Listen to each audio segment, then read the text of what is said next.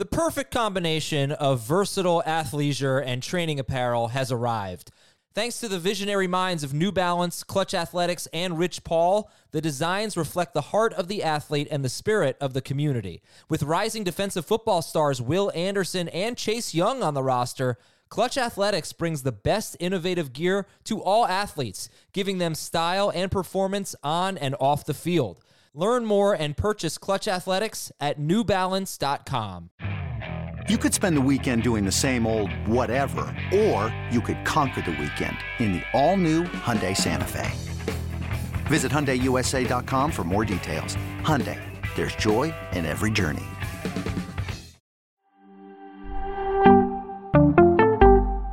We've got a bonus podcast for you here. Adam Azer and Jamie Eisenberg. We're talking about Jameson Williams and his 6-game suspension for violating the league's gambling policy. Welcome in, and hope you all are getting ready for what's hopefully a fun weekend for you and draft week next week. But right now, we got to talk about the Lions. We got to talk about Jameson Williams, what this means for everybody on the team. The earliest he could return would be week 7. We'll see when that bye week falls, but right now, week 7.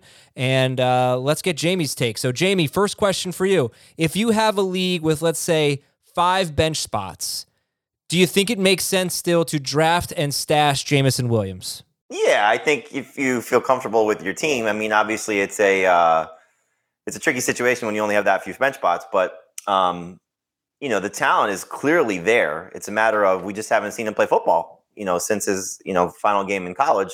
For the most part, he had, a couple of flash plays last year. But this, puts a damper on the ceiling. It puts a damper on, what the hype will be for, a player who has the ability to be a superstar. But yeah, I think, if you feel comfortable enough knowing that you may have to cut him at some point, depending on other injuries that may occur on your fantasy team. But 6 games in a 17-game season, 16-game fantasy season, you should be able to manage with what hopefully the upside will be. But it puts a, damper on Jared Goff as a late-round starter, open the season, and puts a, higher expectation, hopefully, from production standpoint on Amon-Ra St. Brown. And it makes Marvin Jones a little bit more relevant, in deeper leagues if you want to take a flyer on him with late round pick. The second leading receiver on the team last year was Khalif Raymond. The second most targets on the team belonged to DeAndre Swift. So you talked about Goff. Are you going to drop him in your rankings? Yeah, of course. When we were having this conversation a few weeks ago, Goff versus Geno Smith, it's easy to go Geno Smith. I think now Goff is in that group we talked about when we did the rankings disputes, Stafford, Carr, Garoppolo, Jordan Love, Desmond Ridder, that group, I think for Heath was Sam Howell. He's closer to that. But again, the upside to be significantly better, closer to, a top 12 guy once he gets Jameson Williams back. It's just an unknown right now. I think you got to feel comfortable that the Lions' only significant move this offseason, they let DJ Chark walk, and they bring in Marvin Jones. I think they felt pretty comfortable that Jameson Williams was going to take a step forward. At least that was the, if you're just looking at it from an optics standpoint. Right. So I may have said 7 games. He has to miss 6 weeks. He can be back in week 7. I don't know when their bye will be, but 6-game suspension for Jameson Williams. And, I'll ask you about St. Brown in a second. From a dynasty standpoint here, does this change anything? I mean, this is going to be a year and a half of his career where we're getting almost nothing from Jameson Williams. Where are you on him from a dynasty standpoint? I'd be looking to acquire him, because clearly there's a reason to be upset and to be a frustrated Jameson Williams fantasy manager right now. So I think if you can try and get him for a 2nd-round pick, maybe 2nd-round pick and a veteran that, could help somebody else, depending on what the trade partner may be. But this is a guy that I know Dave said this, and I don't necessarily disagree, that could be the most talented receiver of his draft class. If he was healthy, I think he would have been probably drafted that way by fantasy managers. It's an offense that, as Dan said yesterday, one of the best play callers in the league right now. We don't know how long he'll be there in Ben Johnson, but the system is great. Quarterback has certainly been, solidified. I do wonder now, and I was listening to a radio show, I think it was on Fox Sports, it might have been Brady Quinn's show, two pros and a cup of Joe. The host asked Brady about the Lions draft status, knowing that they have, I think it's the 6th pick and the 18th pick, if I'm not mistaken. Would they have considered prior to this, Jalen. The question was to Brady: Would you take Jalen Carter knowing you have a void at cornerback instead of, let's say, is it Christian the number one corner? I forget what his name is.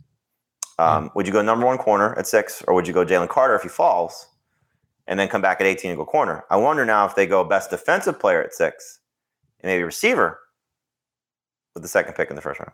Yeah, it is 6 and 18. Are you talking about Christian Gonzalez? Christian Gonzalez, yeah. Okay. I say Christian Watson. Yeah. Okay, I have a few rapid fire questions for you. Not so rapid, but Amon-Ra St. Brown, does this solidify him even more? Does this make him like a top 20 pick? Does this change anything for Amon-Ra St. Brown? I don't think so, because again, we're talking 6 games. You already know you're getting a great player in Amon-Ra St. Brown. He's proven himself over 2 years. So, if it's a question of does he move past in PPR A.J. Brown or Devontae Adams, because I think that's where I have him right now at 8 behind those guys, I'll probably still keep him in the same spot. But I was, looking at maybe Amon-Ra St. Brown versus Jalen Waddle versus Garrett Wilson. Certainly in PPR, it's an easy one. It's Amon-Ra St. Brown. And what was I going to say? The running backs. Does this change anything for the running backs? Not really. I mean, you did bring up the point about DeAndre Swift with his targets, and you wonder, does that maybe help him get on the field with David Montgomery in more of a pass-catching role, not necessarily carrying the ball? Something that I would probably explore from the Lions, because it's a way to avoid him getting, those running back hits. If you're concerned about injury and getting him the ball in space, he could certainly do it as a receiver. I think, just taking more reps in that spot. But we hear this all the time about, he's going to take more reps in the slot. He's going to get more for all these, pass-catching type of running backs. I don't know if that necessarily would end up happening, but I would be very shocked at this point if they, not necessarily with their first 2 picks, but if they don't come out of the draft with another pass catcher. They have avoided tight end, so that's a route that they could go as well.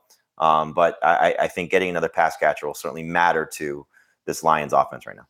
And real quick, how many wide receivers in this rookie class would you take over Jameson Williams in a dynasty draft? In dynasty. If he was in a rookie-only draft, you mean? Yeah, let's say you were doing a startup dynasty draft. How many of the incoming rookies would you take over Jameson? Probably 3, maybe 4 at most. I think you got to go with, Jackson Smith and Jigba.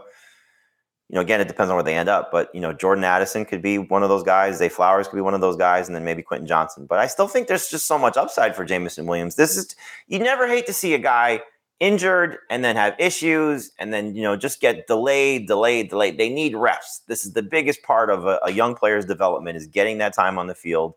And the fact that this is happening again, I understand it's, we could spend 10 hours on this of the stupidity of the NFL allowing gambling ads to run on their games. And, there's going to be sports books in stadiums, but, the players are not allowed to bet on non-NFL stuff. It's just whatever. Well, I think they are, as long as they don't do it in the stadium. I think that's what I'm saying. In the facility, yeah. All right, and the last question from George. Longtime listener, first time looked. Why does Adam look like an emo Eminem? I don't know. I do have suntan lotion on, so I look a little bit like a mime right now, so I apologize for that. We'll talk to you later, everybody. Thanks for listening.